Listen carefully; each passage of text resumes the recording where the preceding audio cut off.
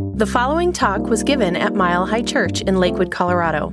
Please visit our website at milehighchurch.org.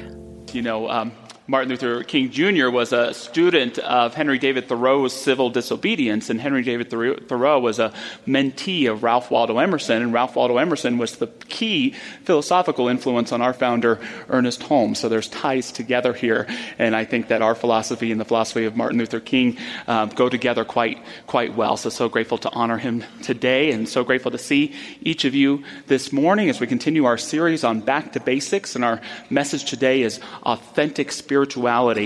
And my authentic spirituality always has to have a little bit of humor. I would define it as incredibly positive with sprinkles of sarcasm. And so I thought I'd begin today by sharing some not so inspirational quotes. Is that okay with you? Just to get us going today. So here's the first one. Humiliation begins at the end of your comfort zone. Here's our next one. No problem is so big or so complicated that it can't be run away from. I think Confucius said that. Beautiful, beautiful. Here we go. Why do today what you can put off until tomorrow? So it's all about being in the here and now. And lastly, my favorite version of the golden rule, do unto others, then run. So it works pretty well. And I like getting a little humor because it helps me with what I would define as my authentic spirituality, and invite you to think about what your authentic spirituality is too. And for me, spirituality without authenticity is dead. That if your spirituality doesn't speak to your own heart or translate into your own life, it's probably someone else's spirituality. If God and the divine to you is like an acquaintance that you only talk about the weather with, or that a friend of yours knows, you're probably in a spirituality that isn't yours. Ernest Holmes, our founder, had a profound but simple definition of religion. He defined it as one's idea of God. Religion is one's idea of God. That's so powerful to me, first of all, because it's personal. He doesn't just give a list of religions for us to choose, but it says or conveys that your religion is your consciousness, that it's up to each of us, that it's not just what you say you believe in, but it's how you live your life. It's as Whitehead alluded to, that one's religion is what one practices when one is alone. It's what we practice when we're in isolation. And I also appreciate Holmes' definition because it means that religion can be something evolving for each one of us. That as I evolve in my understanding of divinity, I might as well say that my God evolves. As I open my heart to greater receptivity of blessings, my spirituality grows. And lastly, it speaks to the idea that our spirituality must be authentic. There's no need to practice anyone's spirituality when we can find, discover, and cultivate our own faith within ourselves. A faith that isn't magical thinking or ethereal, but is real. That is something that we embody and seek to live like Martin Luther King Jr. did every day. I also love a definition of faith by the author Robert Fulghum, who said, faith is a determination to keep in touch with the unnameable being that dwells in the heart of all existence, you and me included. Now, when we look at this word faith and what it means to live an authentic faith, there's lots of different definitions of faith.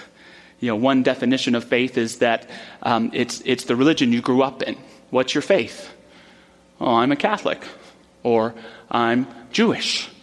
Or for a lot of people that go to our church, well, this week I'm 50% Buddhist, 20% Wiccan, 10% Catholic, and 10% agnostic. Always have to leave some room for not knowing. Right. And there's many of us who grew up and were held to the faith that we grew up in. It reminds me of an old Irish joke where a man asks another man, what religion are you? And he says, well, I'm an atheist. And the man replies, well, are you a Catholic atheist or a Protestant atheist? And to be honest, one of the hidden gifts of my ministry, I didn't know it would be part of it, is actually helping people come back to the faith of their upbringing. Many of us grow up and we feel a deep sense of connection with God and Spirit, but we are brought up perhaps in a church that at some point seems too rigid or judgmental or exclusive for us. And so we leave and exit and sometimes leave it behind, including that sense of connection in our heart. And I love it's not necessarily people going back to the church, but people get to come back to that faith with new eyes, with a fresh perspective on that holy teacher that helps set things in place. The other side of that as well is many people, they leave a church that they feel is judgmental and exclusive, and yet they don't realize they unconsciously keep the worldview. They keep the image of a judgmental God or keep a sense of an unconditional love from their heart, never quite getting to that authentic faith that each of us, in my mind, is called to do, to live in our lives with clarity and with consciousness. Another definition of faith is that it's your belief in invisible things. Our faith is a measure of our belief in the invisible. And this is, to me, authentic in the sense that it's not about magical thinking. For me, we deal with just as much the invisible as we do the visible, whether we call it time and space around us or our own interiority, our own thoughts and feelings. It's our belief in these invisible things that helps show up in our faith around us. I love how the Buddhist teacher Karen Miller put it. She said, "Where do you find faith? You won't believe me, but you already have it. You have it when you surrender to a night's slumber and open your eyes to another day. You have it every time you exhale, and in that half second before you automatically inhale again. You have it when you put on your shoes or when you don't, and walk across this planet without falling off the face of it. Mine is not the faith of wishful thinking. It's faith with arms and legs, days and nights, eyes and ears. Our faith should be like skin and teeth. And for me, if I had to define my faith in invisible things, the thing that I have the most faith in, I believe in them more than anything else, and it's virtue. Virtues. Love, honesty, integrity, kindness, truth, harmony. In a pragmatic sense, this is me trying to be a good person, but in a spiritual or metaphysical sense, this is how I experience God in my everyday life. It's how I seek to bring that prophecy of heaven on earth in my own experience on a daily basis. And I have come to believe that my virtues, more so than any thinking or outlining, are the tools and the things that set the creative medium most into motion in my life. It's how I co-create my life with divinity when I identify and practice my virtues. I never know quite what the result is going to be, but it's almost always ultimately in my favor. I remember about 10 years ago, I was living in San Diego, California, and it was late one night, and I was outside of my apartment. I'm not sure if I was up to no good or looking for no good. I don't recall why I was outside that night. But all of a sudden, this pickup truck goes swinging around the corner, and it's going so fast that it starts to flip over several times and rolls up on its back upside down right in front of me. So a very scary situation, and I immediately notice that there's just one person inside, the driver, and he's struggling to get out of the driver's side window that's upside down there. And I can begin to hear the sirens coming, and you know how they say when you have incredible adrenaline, it adds to your strength? Well, that's what I'm hoping for, is I'm trying to lift this truck up so this man can get out, and he's able to finally wiggle out, and he looks at himself and makes sure he's in one piece, and he looks at me, and he looks to where the sirens are coming, and he looks at himself, and he looks at me, and he looks to where the sirens are coming, and he looks at himself, he looks at me, he looks to where the sirens are coming, and then all of a sudden, he starts running as fast as can be away, and about 15 seconds later, about 10 cop cars come swinging around. I think he went that way. And to this day, I'm still not sure if I saved a life or aided and abetted in the escape of a criminal in the state of California. I looked at the man, looked at the cop cars, looked at the man, looked at the cop cars, and I kind of took off myself, too. Now, all that being said, in the same situation, would I do the same thing again? Absolutely, I would. And that's this idea of trusting your virtues. I'm sure there's not a person in this room that isn't facing perhaps a choice in front of you. a difficult challenge, or perhaps a confrontation in a relationship that needs to be had, or just something in your life that's got to give. And what I would say is the essential question isn't what am I to do, but who am I called to become in this circumstance? Who am I called to become? Not what is the choice that I need to make, but what is the virtue that I'm called to embody? I tell you, if someone said to me, if you can lie and cheat, we'll let you into heaven, I wouldn't do it. But I'd follow my virtues into hell if that's where they led me, because I have such faith. And I can tell you that all the incredible blessings of my life, no matter how much I tried to outline them, have ultimately come from being willing to embody those virtues that I value and hold most sacred to myself.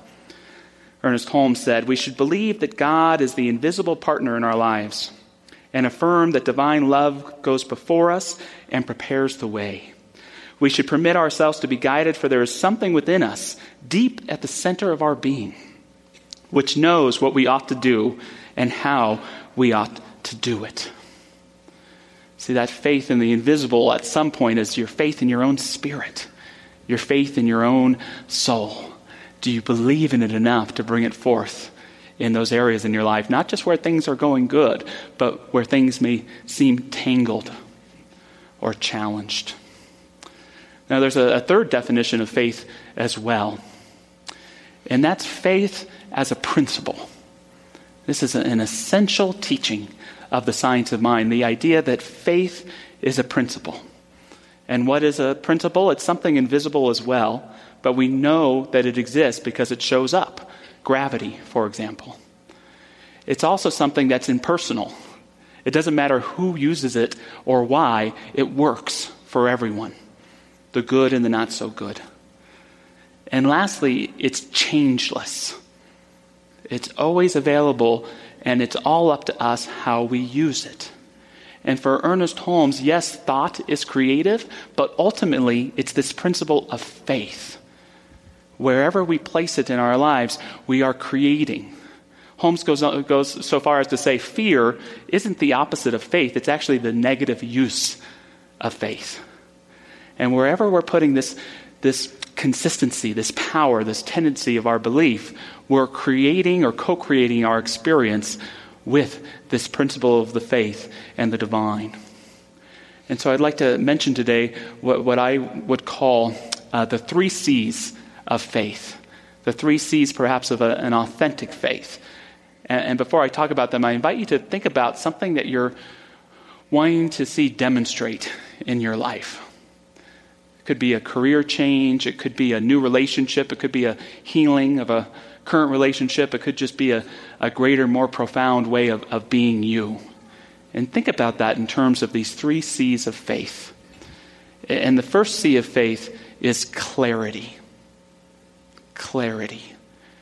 It's the ability for me to recognize in any instance, and I invite you to think of the instance that you're talking about or thinking about, and to ask, where is my faith in this circumstance? Is it in love or is it in fear? Is it in the best possible outcome or the worst potential outcome? Is it in my highest and best self, my wholeness, or in a sense of my own brokenness and not enoughness? Where is your faith? And when we clarify where that is, we have set that principle of creative and authentic faith into motion. The second C, consistency. The consistency of faith is that ability to say that my faith goes beyond, and so it is, amen. To translate into my choices, to translate into my actions. Not only am I clear on where my faith is, I'm going to practice it with consistency. Knowing what can demonstrate for me, believing in the highest and best for myself, and being as myself. So our ability to be consistent with our faith also propels that creative principle into action in our lives. And lastly, the third C of faith, conviction. My ability to trust wholeheartedly that this principle of faith is in action. Now, this is where my authentic spirituality comes in, because it may be different from yours. But for me, the faith isn't so much in what I'm telling faith to do. It's in the principle operating itself. Now, there are certain people, and I'm sure there's a lot of people in this room, and I have all the world of respect for you, who have that skill to act as if, to fake it till you make it. How many people are good at that? I think it's a great thing, and yet for me, it's not authentic. It doesn't work for me. I can't have a cold and be coughing and say I am well. I can't feel broke and pretend that I'm rich. I can't be angry or hurting and pretend to be happy and peaceful. It's just not something that works with my heart to be able to do. Now, if you can do that, again, authentically, I think that's an amazing thing. Keep it up. I'm not criticizing it. But for me, what I have to be able to do, and some of you may relate with me, is what I can do is I can trust that even though my experience might not be great, that principle of faith is in action. Yes, I'm feeling broke, but I know that abundance is. Yes, I'm feeling not enough, or I'm hurting or angry, but I know that peace is. I may not be feeling my whole self, but I know my wholeness is right there. I may not know what the truth is in this moment, but I think I know that it is around here somewhere. And that's conviction. To know that our faith is being operated upon by this divine principle, this spirit that we believe we co-create our lives with in this incredible teaching. Where is your clarity? Where is your consistency? Where is your conviction? Not just in the everyday nature of your life, but especially in those areas that may be challenging you or calling you. Someone who was a master of faith, in my opinion, was Martin Luther King Jr., especially as he approached the civil rights crisis in our country beginning in the 1950s. His clarity, we're all one. We're all sisters and brothers tied together in that single garment of destiny. Not just black or white, or didn't matter what religion it is or what gender you are. We're all to live as one in harmony. That was his clarity. His consistency, to seek to show up wherever injustice was appearing and showing up, to hold the clarity of that faith. He didn't know how it would demonstrate, but he knew that it would, and that was his conviction. To know that even in the darkest midnight, there can flower the dawning of some great fulfillment. His conviction, deep down in his heart, was to always know that God was with him. He had a mentor of sorts by the name of Sister Pollard, who would tell him sometimes after meetings when things seemed to be falling apart that if the white lawmakers didn't seem to like him, and perhaps even the black folks that were feeling tired from the protesting weren't liking him, he said, it doesn't matter who is with you, because God is with you. God is with you. And that was something he carried with him throughout his entire life. And on December 5th, 1955, Rosa Parks was arrested for refusing to give up her seat on the bus. And young Martin Luther King Jr. hadn't done any civil rights work yet, but was on the phone with a few other activists and decided to come from Atlanta, where he lived, to Montgomery, Alabama, where they would start a bus boycott. And it's important to understand that this wasn't just segregation in the bus system. It was a kind of cruelty that was going on. It was this type of system where one sort of people who are maybe even struggling in their own class feel the need to push other people down in order to lift themselves up. And so someone might be trying to get on the bus, and they might put money in the slot, and they'd have to get off the bus to go around to the back, and sometimes the driver would just take off. And it wasn't just that whites could sit in one section and blacks in another. If the bus filled up with white folks, the black individual would have to get up and give up their seat and get off the bus. No money returned or anything like that. So there was something disgraceful going on, something that would disgrace the soul. And the bus boycott was incredibly successful. And the white lawmakers at the time, they knew they couldn't defend the immoral nature of what was going on in the bus system. So they pinpointed Dr. King. He's just out for himself. It's all about him. That's what they would say in the press. They would call him in the middle of the night and make threats against him and his wife and children. They would blow up his house. At one point, he was arrested for driving 30 miles an hour in a 25 zone. He recalled that time. He remembered being driven around, and it didn't look like they were heading to the police station. And so he thought frighteningly about things that he'd heard about, people being dropped off at mobs or disappearing altogether. And he finally looked up and he saw the signs for the police station, and his heart just filled with relief and thanksgiving. And he said that he only realized the irony later, that he was giving thanks for being improperly arrested and taken to jail. The boycott was very successful, but eventually the white lawmakers figured out a way to break it down. And what they would do is they would make ride sharing, which is how many of the black individuals were getting to work, illegal. And so it would be like a taxi company. So it would be like a business. You'd have to get a business license, and they weren't going to give anyone business licenses. And so King knew that the boycott was going to have to end. And afraid, he spoke to the groups that would gather for meetings around it. He said, "I knew that they had willingly suffered for nearly 12 months, but could we now ask them to walk back and forth to their jobs? And if not, would we be forced to admit that the protest had failed? For the first time, I almost shrank from appearing before them. When the evening came, I mustered sufficient courage to tell them the truth. I tried, however, to conclude on a note of hope. We have made it all these months, I said, in the daring faith that God is with us in our struggle. The many experiences of days gone by have vindicated the faith in a marvelous way. Tonight we must believe that a way will be made out of no way." The day after, there was a court hearing to test the legality of this new business license rule, and it wasn't looking good.